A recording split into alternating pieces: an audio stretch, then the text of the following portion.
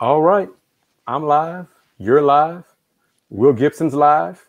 We're gonna have a name for this show, and he's joining us. I'll talk about him, man, since he's newly employed, and he comes here. I think he's late. Will, I really do think. I think and so. Yanez is late. Yeah, man. But I'm a few seconds late. I was trying to plug in my AirPods so I could join you. Sorry for being a few seconds late. This is all good, man. But since you're starting a new job soon, can't do that, man. That first day, man. Got to make a first impression. Keep it real. All right, everybody.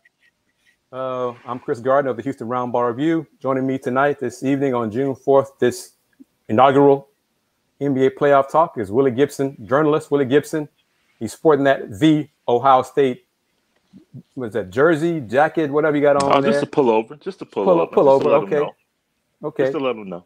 And also Yanez, freelancer but newly employed. Are you allowed to say the employer yet? Yeah, I believe so. I signed last Thursday. Actually, I'm officially the newest reporter for Community Impact. Well, I guess I started on the 14th, but yeah, I had Kris. I had a crazy process where I actually had 2 offers on the table with Houston Vibe. I interviewed with them and with Community Impact, and I chose Community Impact. So I'm gonna be doing a little bit different stuff for a little while. I won't be focusing too much on sports for now, but they gave me that option to freelance for sports, so I plan on still covering U of H events with Apollo, and maybe now and then high school sports too. And also now and then he'll still be a part of these random pop-ups we do when we decide to talk some sports. So you're not done with us yet, Andy. Don't worry about that, man. So, okay, fellas. Well, for those who did not watch the 3 of us on KWK, the lunch break, talking about the playoffs, we kind of messed up on a lot of playoff series, man. Especially in the West. Let's get right into it. All 3 of us were wrong with the Lakers. Yeah. But I think all 3 of us picked the Lakers to win it all too. So right? Yeah. Yeah. So yeah, we're wrong in a big way there. And I hope I told the folks there, and I tell everybody tuning in right now, do not spend your money on what I say when it comes to a prediction of a series.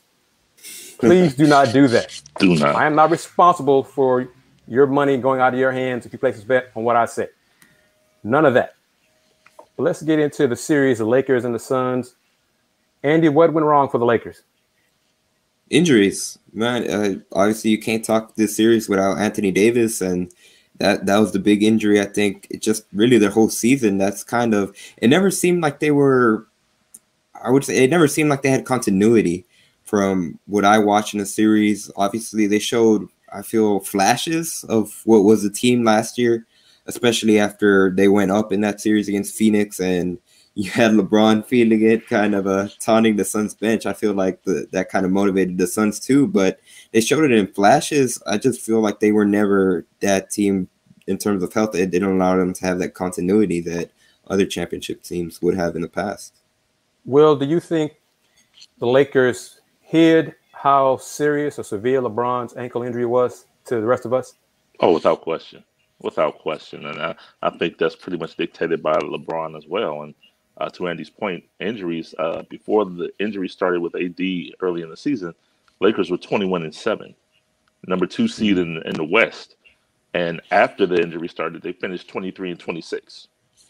So they just never, and I think LeBron said it post-game as well last night, they just never got a chance to get it going. They never got a flow. They never had that continuity. And I think that we got caught up in the brand of the Lakers, because and they are a brand, no question. But Phoenix was the number 2 seed, and they showed they were the number 2 seed for a reason, But healthy, yeah, I think that's a totally different series, and probably I don't go so far as saying the seeds will be reversed, but that's definitely a different series. Health being in favor of the Lakers. Yeah, I think we overestimated Lakers' health. I really forgot about the grind of the season that they finished prior, in the bubble. Mm-hmm. They and the Heat And go figure, the two teams in the finals last year both got really broomed, general sweep for the Lakers in the first round. They had the shortest amount of recovery time than any other team in the NBA. Lakers had injuries to AD, LeBron. Dennis Schroeder got COVID. KCP had knee injuries. And then he ended up, I think, Alex Caruso got injured. But in last night's game, they had injuries just throughout. Mm-hmm. A lot of teams deal with injuries this season. A lot of teams deal with injuries now. We can talk about pick a team in the playoffs. Right. Luka and the next strain, when he was less than Luka, the Clippers won twice. When he's been Luka, the Mavs have won 3 times. So if Luka is Luka tonight, who you got, Will? Oh, I think it's 1, 2, 3 Cancun for playoff P. I really do. I think it's the Mavericks. I think if he's on, I think the Mavericks finish it out tonight. Andy? Yeah, I agree. And that series has been so weird with the road team winning each of the first 5 games. The way Luka played in Game 5, I have to pick the Mavericks. And I just feel like if the Mavericks don't win this game, it's bad news for them. I don't think they'll win 4 on the road. So, but why? I mean, seriously, because so far we don't have a reason either way to believe one team or the other can win on their home court. So the Clippers wouldn't, playoff P. The Clippers' problem so far this series is one, they can't defend Luka, but who can? But 2, the rest of the team is not stepping up. Kawhi didn't play well in the last game. In Game 5, didn't shoot too well. But Paul George has played well, considering he's played better this series than he did in the bubble. I think his mind is in a better place now than last year in the bubble. But it wouldn't shock me if the Clippers won Game 6 tonight, and it would shock me if the Mavs won Game 7 in LA on Sunday, because I can't figure out either one of these teams. I will say this, the Clippers had the opportunity to take back Game 5 at the end, and they had like that fast break opportunity in the final seconds, and I can't remember who it was. Paul George passed in fast break, and they kind of messed up on the fast break, and from that point, so the Clippers did better in Game 5, and they had a chance. I just feel it'd be really weird if no home team can win in this series for me. So I feel like Dallas closes it out tonight, but if not, well, as a Houstonian, different sport, but we've seen a series where the home team did not win a game in the 7-game series. Right. Yeah. But the Clippers in Game 5, they were doing well, and then the fourth quarter, they kept turning over the ball. Paul George losing it, folks passing away, folks dropping balls out of bounds. The Mavs they struggled to score in the fourth quarter for nearly 5-6 minutes. They kept waiting. They were allowing the Clippers. Okay, here you go. We're not making shots. Here you go. They're like handing you chances to do something, and the Clippers just failed to take over. And then Chris Stapps and Tim Hardaway Jr. hit those back-to-back threes to put them up 10, and that was a ball game. Well, if the Clippers can hold on to the ball, maybe they have a chance. But really, we have no idea which team is going to show up, because the Mavs is the pressure on the Mavs tonight or the Clippers? Who has more pressure? I think it's the Clippers. I really do, because it's a closeout game. And anytime a team on the closeout game, the Mavericks know they can win the Staples Center. They know that. They're at home in the closeout game. The Clippers have to show up, in my opinion. Andy? Yeah, I'd have to say the pressure's on the Clippers, not regarding this series, but just in terms of their expectations in general. When they got Kawhi, Paul George, if they lose in the first round, I don't know what's going to happen with the Clippers' future. Kawhi Leonard has the option to opt out after the season. I mean, if they lose it tonight or they lose Game 7, that team is going to look really different, in my opinion. If Kawhi stays or not, you got to change it up. Well, see, we can really go down the West teams who've been eliminated and discuss how to fix them. What are they going to do? Portland, he lost to the Nuggets in 6. What is Dame going to do? What should Dame do? If you were Damian Lillard's advisor, his pupil, should you tell him, man, you've given everything you can to this franchise and to this city. It's time to look out for number one and force a trade somewhere. Or you just say, give him a chance to improve the roster around you and wait one more year.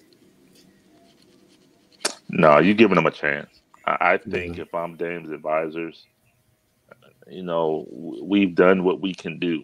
And that extension kicks in this year. That 4 years, 176. Right. So that could be an issue. But you got to get out of there. I mean, CJ and Dame. I mean, Nurkic, even last night, was saying some out-of-the-pocket stuff post-game. Like, yeah, I think this is it. And I'm like, Nurkic? I mean, that's the last person I would think that would, complaining, per se. But if I'm Dame, I think it's time. I think the expiration date on that team has come, and it has to. I think he looks out for him and makes a move. Andy, do you agree with that?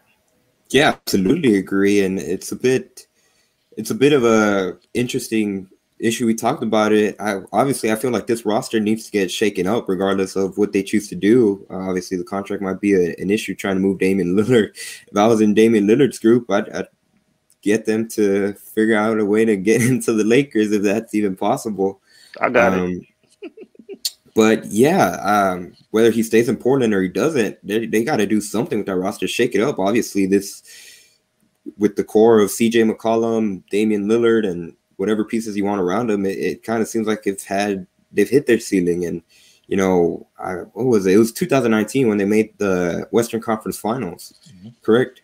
Yeah. I mean, that seems like the high point. That's the ceiling. I don't see them being able to pass that. And even that year, they had a lot of things break in their favor. So I don't know. I feel like changes need to happen. Certainly, if I was Portland, I'd figure out a way to retool with something different around Damian Lillard, kind of like the Rockets did after Dwight Howard left, and they kind of got a whole different team around him. But something has to change up there because they keep repeating and same result. Is the change is changing the head coach enough of the change? Because I think Cherry Stotts is gone. Yeah. I don't think so. I think it's got to be more than just a coach. It's just the roster. I don't feel like it's good enough to be on that level. And with the Lakers, obviously, they're in a bit of a situation. They're still going to have LeBron and AD. And whatever they decide to retool, I feel like they'll probably be a lot better next season. Whatever happens with Portland, if they keep this roster new coach, I still don't think they'll be good enough to compete with either of the top teams in the West. But if the Lakers rely on AD being healthy for 70 out of 82 next year in the playoffs.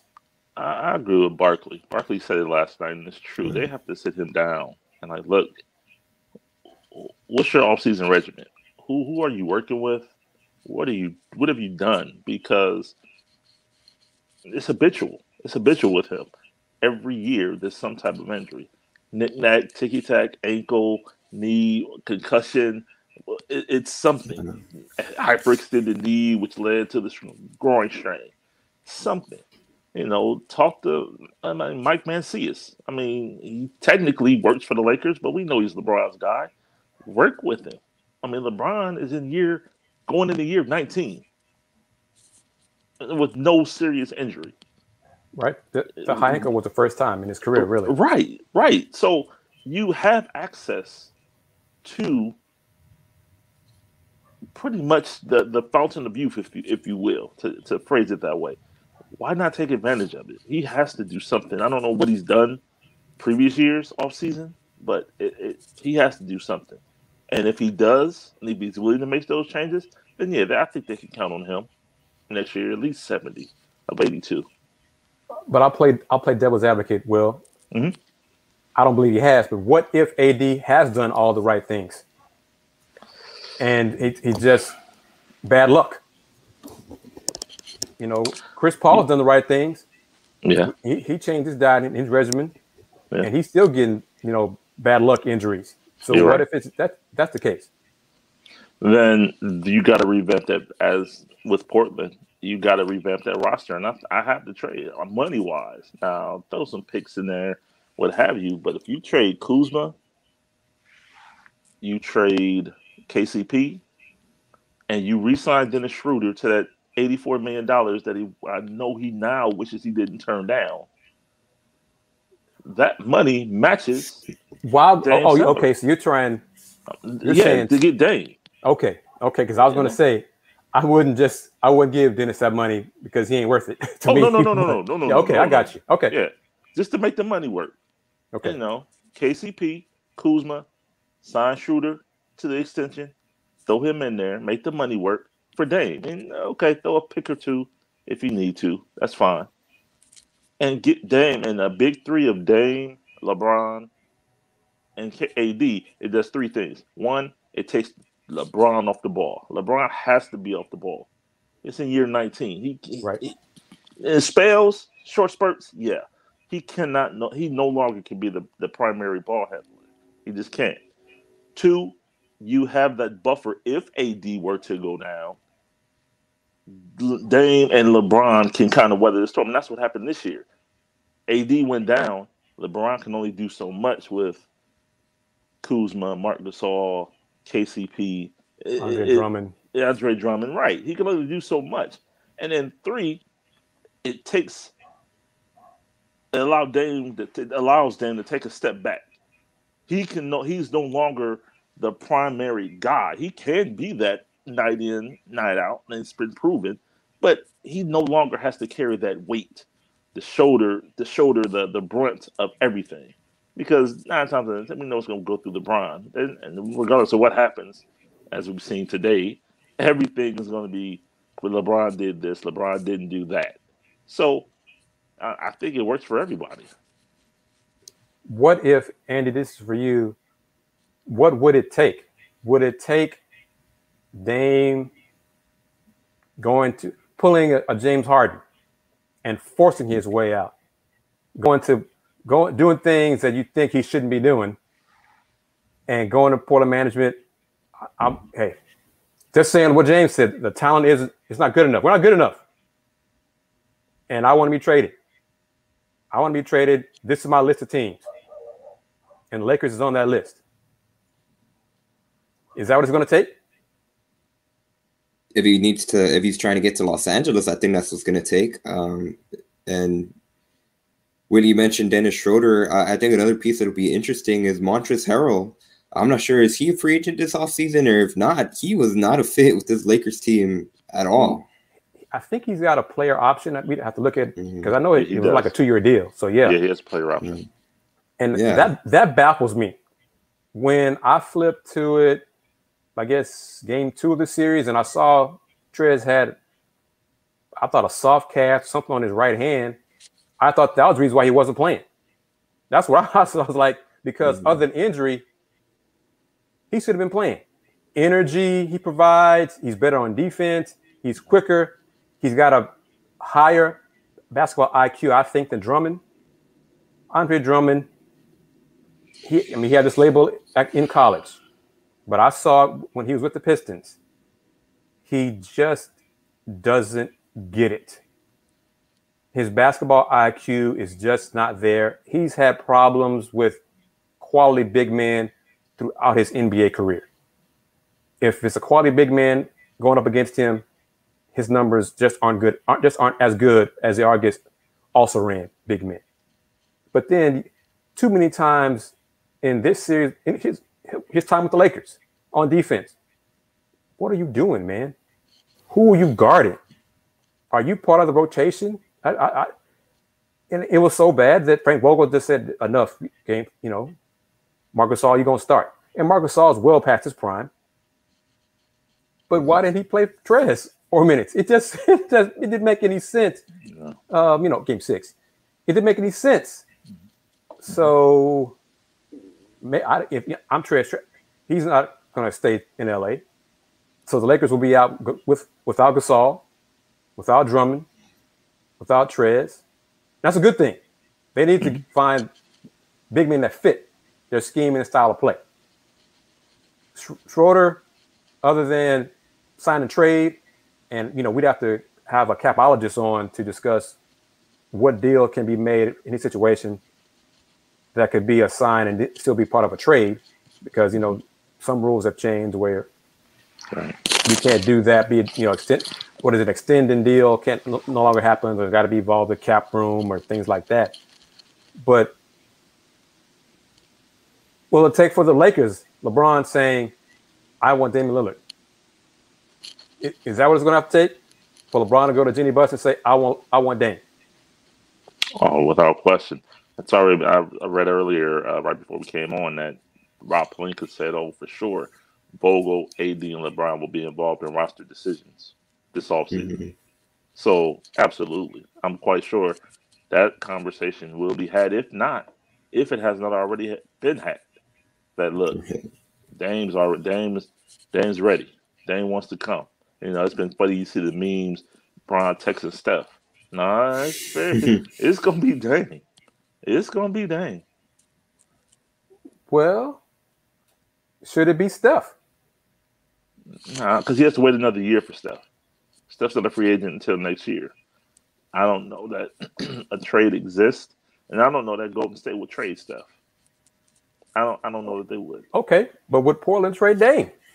His fat contract extension is about to begin. So would they trade Dame, especially to the Lakers? Yeah, I think going back to I didn't mean to cut you off. But going back to what you said, that's you. What you meant or what you said back then, I think it's going to have to take Damian Lillard to have to play that James Harden card, and it's weird. It's weird to see or hard to see him use that just in terms of how kind of he's made a big deal, how loyalty is a big deal for him.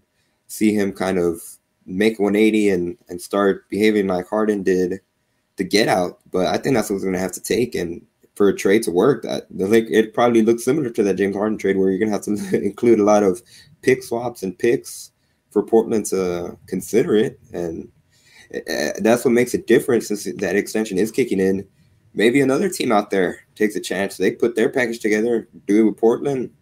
They have a long-term security. They don't have to worry about trading assets for Harden. I believe it would have been like a 2-year rental if a team had traded for him. So it's a different situation. And I mean, the Lakers can put their package together, but it ultimately depends on Portland and what other teams offer too. Because the Heat really don't have the first round picks going forward to put in a package for Dame.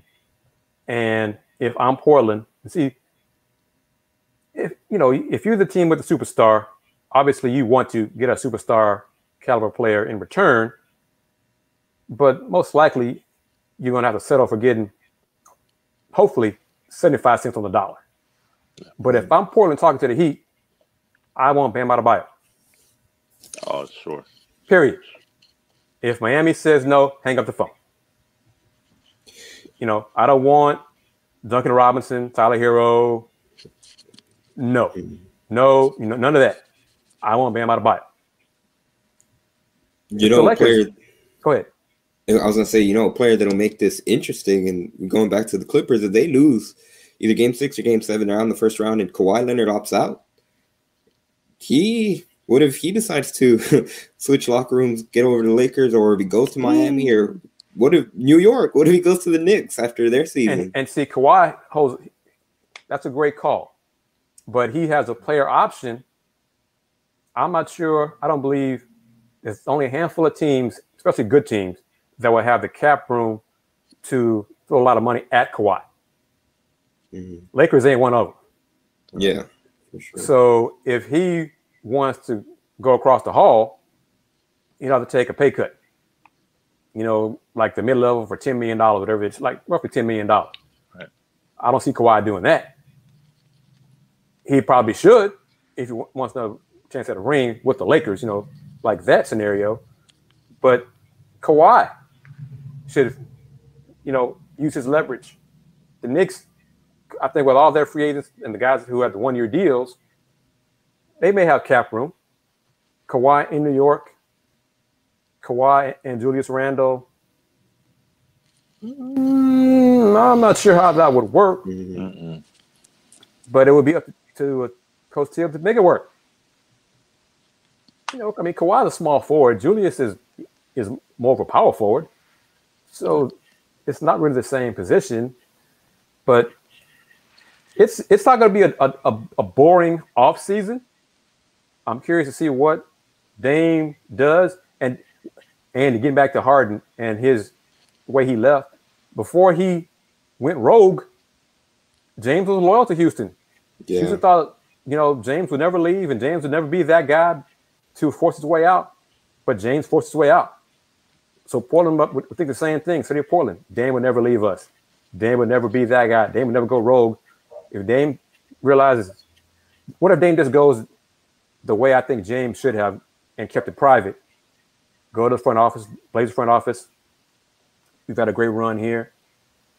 It's just not going to work here. I want a chance at winning a championship, a legit chance at winning a championship. So let's work together and let's try to get a deal that's best for both of us. Do it that way. Instead of going to the strip clubs and just, going public with we ain't good enough and all those kind of things, that route. But something should happen. Let's shift to the East. I'm concerned about my pick with Philly. My concern is, I think, should be obvious to y'all and anybody tuning in. Joel Embiid's health. If big man is healthy, which he ain't, and he has a slight meniscus tear? Right. You know what it's termed? That's not day-to-day. Okay? No. That's not a day-to-day recovery. It's not. Like a strained groin isn't a 4-day recovery. Yeah, so with Joel and a slight meniscus tear, do the Sixers have enough without him to beat the Hawks in a 7-game series? 4 times. They got to do it 4 times. I'll throw it out like this. If Joel only is healthy for 3 of the 7 games, because the Sixers, do they have enough to win 1 of those remaining 4 without Embiid? I'll go first. I feel like they should have enough to beat Philly. I mean, Philly should have enough to beat Atlanta. If Joel Embiid's not healthy, I feel that it would be a 7-game series going all the way to 7. But, something about this injury, I'm not sure what's the chances are that he could aggravate it and make it a full meniscus tear. That's something else that could be in consideration. Maybe Philly holds them out for the first 2 games, see how they match up with them, and go from there. But that sounds scary. A slight meniscus tear. I mean, how far away is he from a full meniscus tear? I believe, what's the timetable for that? Like a month? Over a month? It's weeks. Yeah. Depending on severity of the tear, I mean, we're not doctors, obviously, but it's not day to day. Yeah. I feel certain of that. It is not day to day like Philly put out there. Okay. Let's say I do agree with you about Philly holding him out game 1. I'm not sure about first 2 games, but I think rest as much as possible. Game 1 is Sunday at noon on ABC Central Time. See what you got. See what Ben Simmons can do, because Ben Simmons 6'10". Ben Simmons, this is over your head, Andy, in terms of because of your youth and your age. But Will, Ben Simmons looked like Magic Johnson. Yeah. Way back when in Game 6 against Philly, ironically, in the finals in 80. Right. Running the point, being point center. And the Sixers offense, they had enough around him. They look good. Now, obviously, the Wizards defense is not the Hawks defense at all. But at least for a game 1, if Joel isn't good to go, sit him, big man, let's take one more day. Let's get close to a week to recover and see how you do and see how Philly does in game 1. I'm conflicted because I hate this for Doc Rivers, because as much as I celebrate him for the Clippers struggles, and I know he's laughing somewhere in Philly right now, like, and when it wasn't me. Yeah, it wasn't me. I thought it was me. Yeah. It was me. Yeah. See, now what? How you like me now? On this hand, it's like, man, if Joel Embiid does not play, and you know what? I have a lot of confidence in Dwight Howard. Now, by no means at this point, probably year 17, I think for Dwight, is he equivalent to Joel Embiid? No. But I think he can still hold his own. As a matter of fact, honestly, the Lakers probably should have done a little bit more to keep him versus letting him go and the way they did to go to Philly. But I digress. But Atlanta, man, Trae Young, that team, Nate McMillan, if there should be no question right now if he's going to get that job. There should be no question at all. He has to become the full-time coach. What's the holdup? Right. That's exactly. I don't understand. Like, am I missing something? Did I miss a press release? Did they announce him as full-time coach yet and I missed it? But there's no reason not to. No reason not to. That being said, I think Dwight Howard in a short-term capacity can do it. I know Clint Capella is very familiar to you guys down there in Houston, but I think Philly has enough. Tobias Harris has to step his game up. He did it a couple games against Washington, but Tobias Harris, if Embiid is going to be out extended time, Tobias Harris has to come to play. But I think they can do it. I think they can do it. Just that youth and experience in Atlanta. I thought it would bite them a little bit against New York. It didn't, because New York was equally green when it comes to playoffs.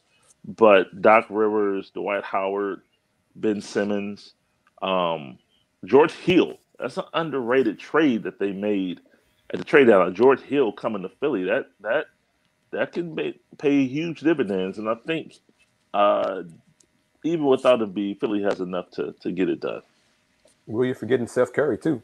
Seth Curry. Exactly. Andy, what about you? Does Philly have enough without Joel Embiid? I think to get past the Hawks, I think they do have enough.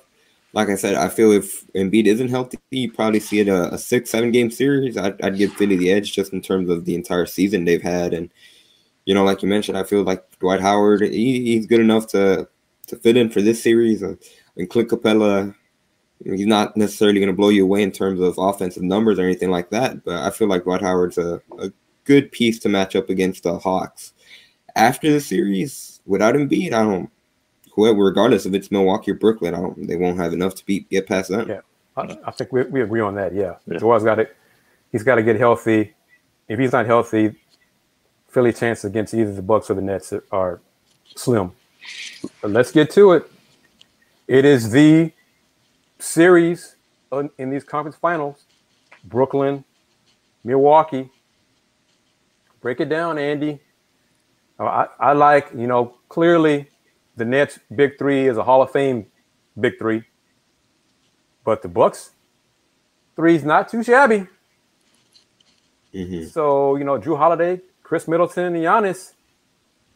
I wish the Pistons had a three like that.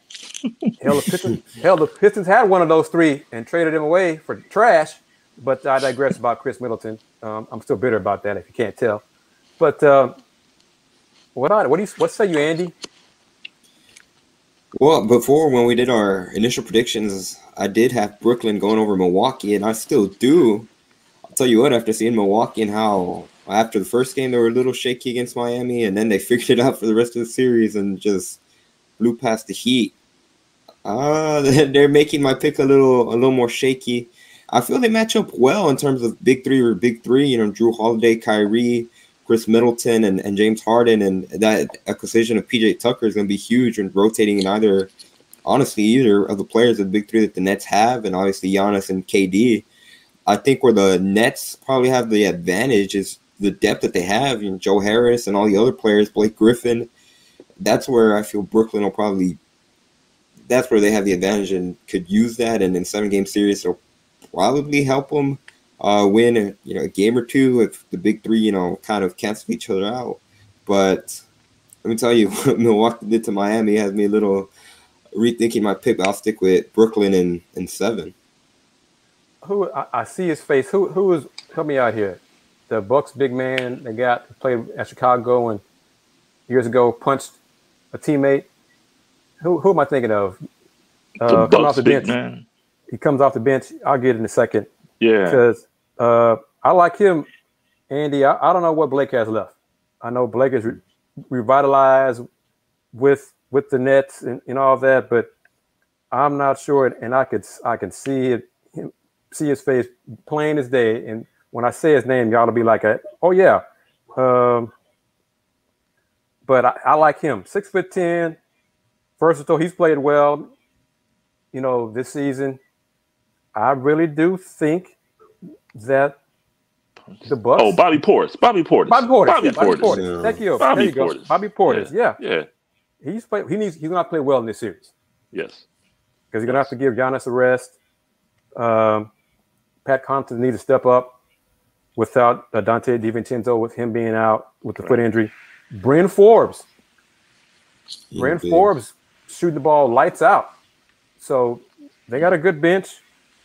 Brook Lopez just needs to be solid and consistent. Right. Because we know, everybody knows the Nets big three lights out scores. Lights out. Yeah. Defense on the Nets is the big question. If Joe Harris is not left open, can Joe Harris hurt you? No. So if it comes down to if Drew can keep Kyrie, if Drew, Kris, and Yanez can defend the Nets big three one-on-one, which is a huge task, but if they can do it enough where it's just those three and you don't get Joe Harris involved, don't get anybody else involved, and I think Jeff Green is going to be out game 1 because of an injury. Yeah. So that's going to ding the Nets depth. Blake Griffin, if Blake is at the 5, I'm good with that if I'm the Bucks. I'm not going to worry about him. I'm not going to double team him in the post. I'm not going, okay, Blake, do what you can do. Do what you think you still can do. Right. But I'm not sending a double team at you. I'm going to stick with Joe Harris and everybody else. And I'm going to make, if I put in position, I'm going to make Blake Griffin beat me if I'm Milwaukee. And a key is transition defense. Speaking of transition defense, we were all wrong about Memphis. Oh. But Memphis, they're young, and their youth finally showed up in games 2 through 5 against Utah. But Memphis's defense and their transition defense, their pick and roll defense was abysmal. Abysmal. Now, part of that is to the Jazz credit. Utah, let me ask you this. I said this on the lunch break, I think last Thursday with AJ. I want to get your take on this. I believe that a well-run pick and roll cannot be stopped. If you got the right personnel, space the floor, and you got a great ball handler who can make great decisions, a well-run pick and roll cannot be stopped. You're gonna allow the ball handler to penetrate. If you double team, kick out of it. If you got shooters around the perimeter, but what are you gonna do if you don't double team? If my man setting the pick can make the outside shot, face up shot, pick and pop 3, whatever. If y'all double me, I'm kicking to my man just at the pick. If he can make the shot on a high percentage, what are you going to do? Memphis chose the complete opposite route. They did nothing. They didn't hedge. They didn't show long enough. They didn't double. Mike Conley. They didn't double Donovan Mitchell. The rotations were awful.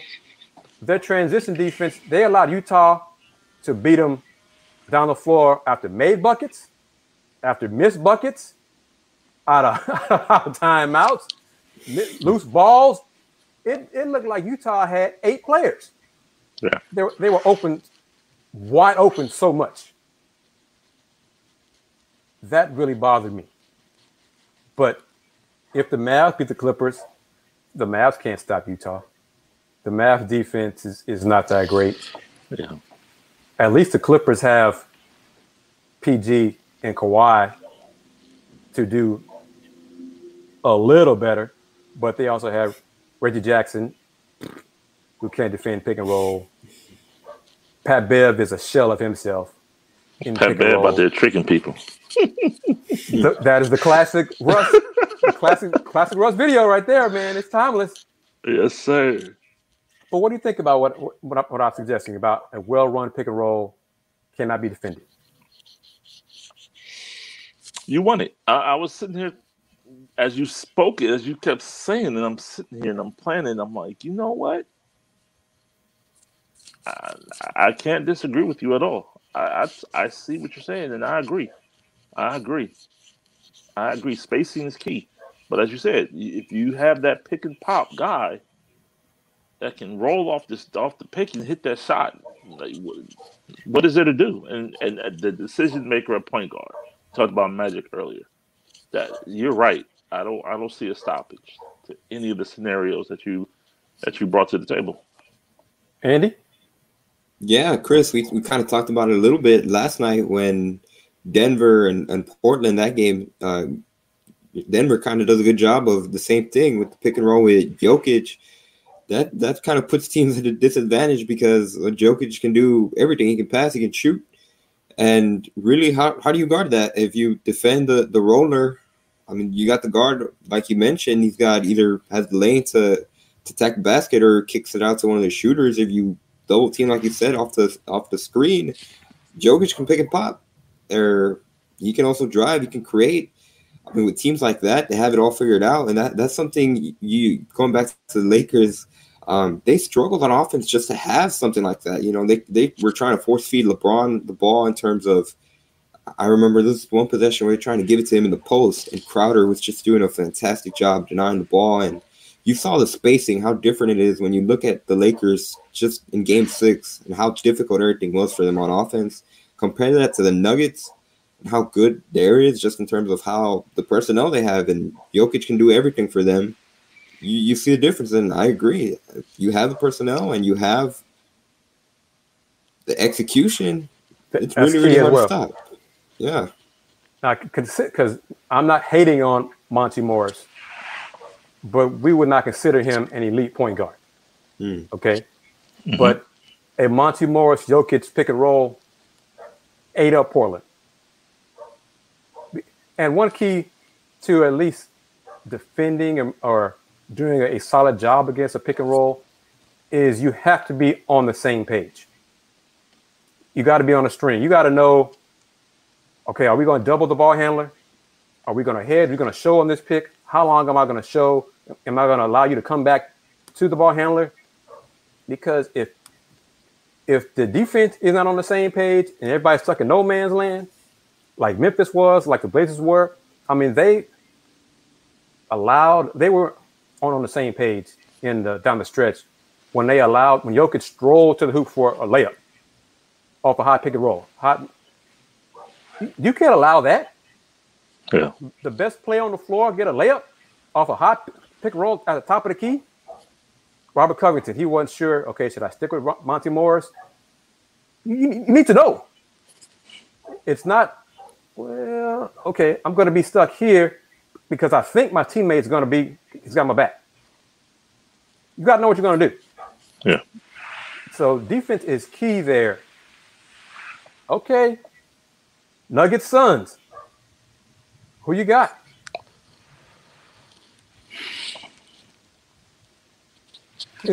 Keeping in mind, we had the Suns losing in the first round to the Lakers. So, right. So, that part. Oh, man.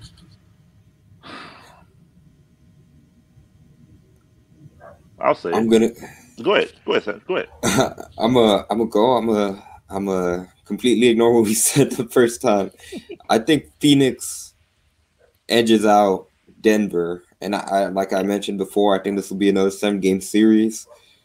Just what I saw in Game 6, and well, Chris Paul has to be healthy. If that shoulder is still bothering him or re-aggravates it or something like that, then Denver has the advantage. I feel like what I saw when the Lakers kind of made that late rally, they got it within 10, and then Chris Paul was just, and I think Kevin Harlan mentioned in the broadcast, just that calming presence that he had for Phoenix, and he kind of settled everything down and kind of gave Phoenix, relax, and they were able to build back the lead up to like 15 or 17. I think that's where Phoenix has the edge. When it comes to skill, right now, I feel like they're evenly matched, especially since Denver's without Jamal Murray. And I feel bad for Denver. If they had a full healthy squad, they'd probably be favorites to go to the NBA Finals right now. But yeah, I'm a lean Phoenix in 7. Well, you know what? I was with you, Andy. I was wanted to say Phoenix, and then I thought about first quarter, Game 6, Michael Porter Jr. Yeah. If that man shows up, I think it's Denver. I think it's Denver because it's like the light bulb clicked for that kid, and now he's starting to get it. The game is slowing down. What's that? Will, what did he do the rest of the game? No, you're right. That's why I said first quarter, Game 6. You're right. That's why I'm like, oh. I mean, because he had 22 in the first quarter. And he ended with 26, I think. Something 28? like that, yeah. Yeah. Man. Because I'm looking at Ayton and Joker. That's the matchup I'm looking at. Like, man, Joker is going to run him through. But then Ayton is going to do his thing as well. But what if Ayton gets in foul trouble? Because I think he will a lot. Yeah, I agree. I mean, Nurkic fouled out of what? 4 of those games? 4 to 6? He fouled out? Yeah. Oh, man. All right. And see, that's what I mean. So I'm like, the role players, Torrey Craig for Phoenix. I'll do it. I'll say it. I'll do it. Phoenix. Chris Paul. CP3. The common effect of Chris Paul. But we saw when he fell, was it in the second quarter last night? Right. That shoulder's still bothering him. It is. Without question. And then you haven't even mentioned Devin Booker. I haven't. And that's what I mean. I'm looking at role players. The stars are going to be stars. They're going to do what they're going to do. I'm looking at the role players. The Monty Morris, Austin Rivers, Torrey Craig, Cameron Payne. You know what? Cameron Payne. Austin Rivers. He was huge for Denver. He was, but you know what's bad? Cameron Payne. No, this is probably bad, but I can't get past Cameron Payne. When I think of Cameron Payne, I think of him dancing with Russ in OKC. I can't get past it. I can't. Like, I got a friend of mine, to this day, 3-time champion. He calls Danny Green Dancing Danny Green for his time in Cleveland. Dancing Danny Green. I mean, but to this day, Cameron Payne is the kid dancing with Russ pregame in OKC to me. Yeah. So, yeah, Phoenix, that veteran leadership, and I said, going back to the Lakers a little bit. Everyone talks about LeBron and Monty Williams out coach Vogel, and he did. But let's go up top. James Jones out GM'd. Oh yes, Rob Pelinka. Let's give that man his flowers. That man, James Jones, is underrated as a GM, and he did his thing. Clearly, 1 through 15, Phoenix is Trump type. I think, yeah, they're gonna be Denver. And many of us, when he got the job, questioned the hire. Without question. James Jones, what? Yeah. Who? The James Jones who did really? Oh, but he's proven his worth. Yeah. I hate being. I'm sorry, Nuggets fans. No, Nuggets fans. You should be glad what I'm about to say, because all three of us clearly don't know what we're talking about. based on the first round, picking the Right. Lakers. I'm picking Phoenix. Yeah. Obviously, Chris Paul needs to be healthy enough to play 5, 6, 7 games in this series. Yeah. But yeah, I'm picking Phoenix. Utah, does it matter who Utah gets in the second round? Clippers or Mavericks? No. To me, no. I think it matters in terms of length. I think if Dallas wins, like you said, Chris, I think Utah have a more favorable matchup just in terms of what they can do offensively and how not as strong Dallas is defensively. I'll say this: if the Clippers can win 2 in a row and advance, I think that'll get them in the right direction. It'll kind of get them over whatever's bothering them in terms of not being able to perform in the playoffs, and I guess they'll have experience under the belt that they can perform under pressure. It's not going to get any more pressure as what they're facing right now. I think if it's Utah, Dallas, I'd probably say Utah in 6, just in terms of how good Luka Doncic is. Probably going to have a couple of games where he, like he did in Game 5, where he just can't miss, or at least at the beginning, he can't miss, and he's making plays, and he's doing these crazy stuff. If it's Utah and LA, Kawhi and Paul George, they're, like you mentioned, they're much better defenders. It'll probably be those type of grinded out games where it's struggle. I still give Utah the edge just in terms of what they've done it the whole season.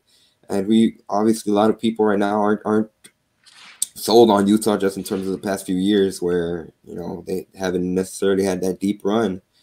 But I guess in terms of winning, I guess it won't matter. I got Utah in which either of the two, but I could see the Clippers being a tougher matchup, especially if they end up, in order for them to advance, they have to win 2 in a row.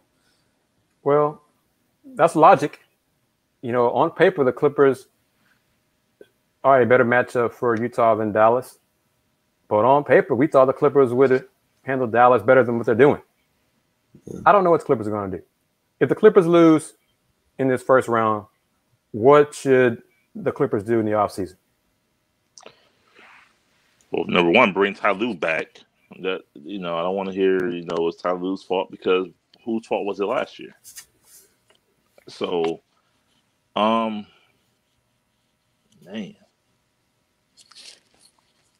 I mean, what can you do? I mean, you have no first round picks till 2027, thanks to playoff P. I say that so very facetiously. Oh yes, we can tell. Oh yeah. What do you do? Man, that's a great. Andy, come on, Will. No, the first thing you do is convince Kawhi to stay. Oh, you got to stay. Yeah. That's the first thing. Come on, yeah. That goes without saying. I know, but see, here's why I pause with that. Here's why I struggle. I don't know that they can. I think Kawhi is out of there. I really, really do. I think he's out of there. But why? I mean, I asked because he said he chose Clippers because it was home. Close to home, and he wanted to be around his family and stuff. Okay. So he's gonna leave home because they didn't get it done? Yeah, I mean, Kawhi's, think about his career. He's used to winning. He doesn't have to be the man. He clearly wasn't the man in San Antonio. He was fine being a part of that ensemble. Manu, Tony Parker. To me, he was cool. He went to Toronto. Siakam, Lowry. So he goes to LA, and now he's expected to be the man. And it just didn't work. Playoff P wants to be the man, but it's clear that they expect Kawhi to do that. And it's just not working. He wanted it, but, I went to dinner and I ordered a meal, and I'm like, I want it, but then I'm like, I don't think I like this. I don't like this now. So I'm going to go and sit in this bag. I think he wanted to go home. It's not working. And I think he's out. Okay. But how out is he? Is he out to consider taking the mid-level for a championship caliber team? No. Or is he out saying, no. I want 25. I want the max for whatever team that is. I'm out, and I'm finding Jimmy Butler in Cabo somewhere. Okay. We're gonna have Banana Boat, and we just gonna chill. And Jimmy, what can we do? What can we do? It's Miami. I mean, Pat Riley will make it happen. He's gonna try, but again, they don't have picks. No, but that's what I'm saying. But Kawhi opts out. They can sign him outright. They only have 4 players in the contract. Yeah, they have cap room. Yeah, they'll be the rest of the players. The team will be the vet minimums. Yeah, kind Shane of thing. Battier. He's done it. Pat Riley's done it before. Shane Battier. Does Kawhi and Jimmy Butler and Bam bring the Heat back to the elite level? And I'll wait. I don't think it's a guarantee, and I think with Kawhi's going to do what Kawhi wants to do. When he left Toronto after they won an NBA championship for the Clippers, I don't think there's much you can do. If he wants to leave, you're not going to convince him to stay, and if he wants to stay, good. There's your first piece. I think if they lose in the first round, or regardless, if they lose in the second round, that's obviously not the expectations they had.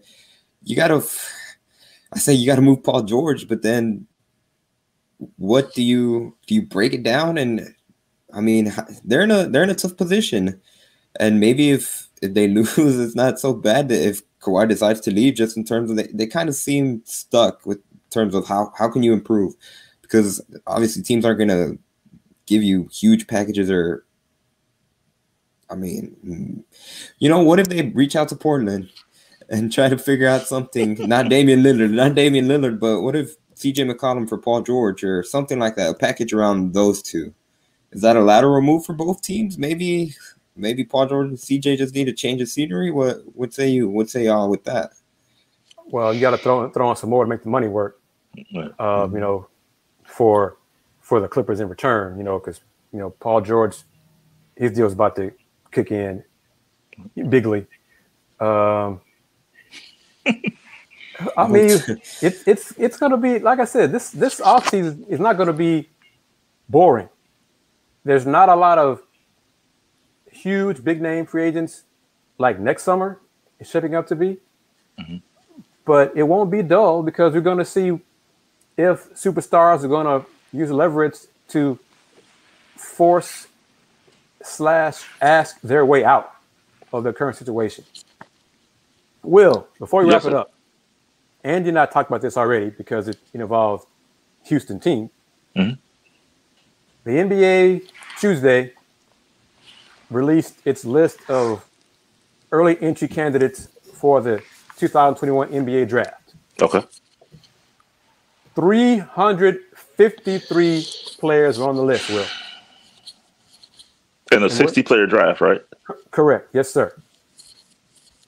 And I think, what was it? Maybe 59 of them were international, if that. So 290 or so, or whatever. Let me pull it up and see. Were college or institutional, academic, academy kind of thing. Mm-hmm.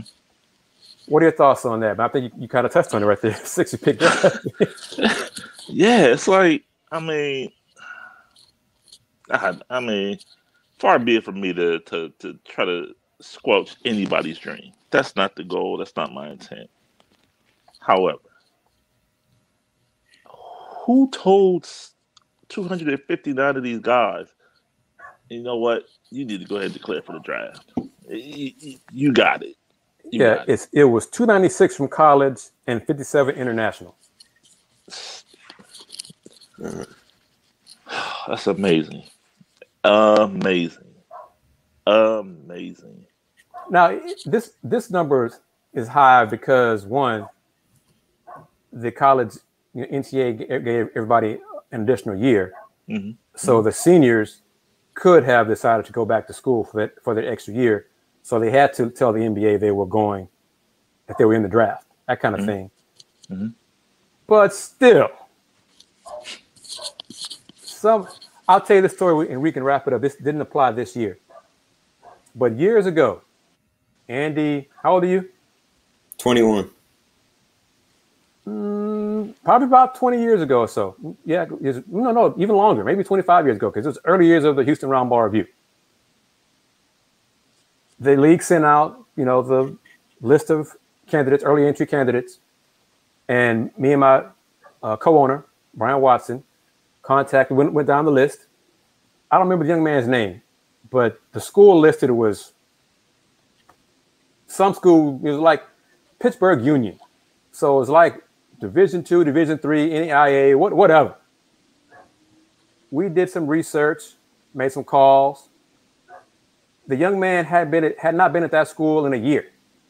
His last basketball was like YMCA level. I mean, it was that equivalent. So you can put your name, Andy, if you wanted to, man, you can probably put your name in the hat to declare if you have some eligibility. That's really where it is in some cases, that you could do that. If you want out, you could declare for the draft. And I want to say one year, a kid was like in high school, I mean, yeah, because there was a point where the NBA really they did less research and background checks than they do now. So they had to avoid those kind of things, those kind of publicity stunts. Right. All right, we're going to close it out because, getting time for Clippers and Mavs. Guys, thank you very much for joining me. Thank you for the folks who did tune in. We're going to do this again.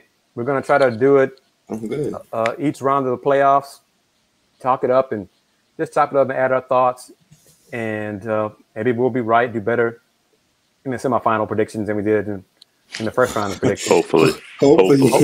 We can't do much worse. So clearly on that. But Will, how can folks got it going across the screen? How can folks interact with you if they want to on social media?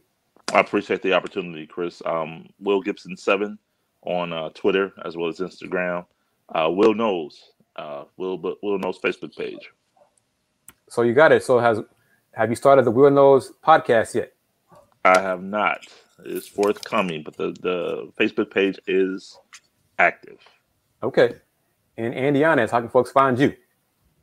They can follow me on Twitter at @Yanez_5, and also be sure to follow the podcast Pod Slamma covering the University of Houston, both men's and women's basketball. We recently, actually on Thursday, so yesterday, a new episode came out. We interviewed Ty Dillard, the University of Houston women's basketball team assistant coach. It was a good interview. I think, honestly, it might have been like 50 minutes. She talked about the COVID season, the struggles of that, and the recent additions and the new goals for the team, and keep building over there with Ron Huey. So be sure to check that out. Pod Slamma on Apple Podcasts, Spotify, and I believe Stitcher, and really all the podcast platforms they are. And like I said, on Twitter at @Yanez_5. Good job getting Coach Dillard on. She was kind enough to join me when I was guest hosting on the lunch break on KYLK. I'm going to toss it out there publicly. I'm not sure how many people are tuned in right now, but Coach Ron Huey, where you at? be on my show. Be on our show. Jamma. Where you at? Yes, good. I'm not throwing shade on Ty because it's great to get her insight as well. But Coach Ron Huey, you're the head coach. Where you at? So discuss and promote your team and your squad. The platforms exist. Pod Slamma Jamma outlet, Houston Round Bar Review. That's 2 I know of. And 2 I think you know of too, Coach Huey, to promote your program. So participate. Return phone calls.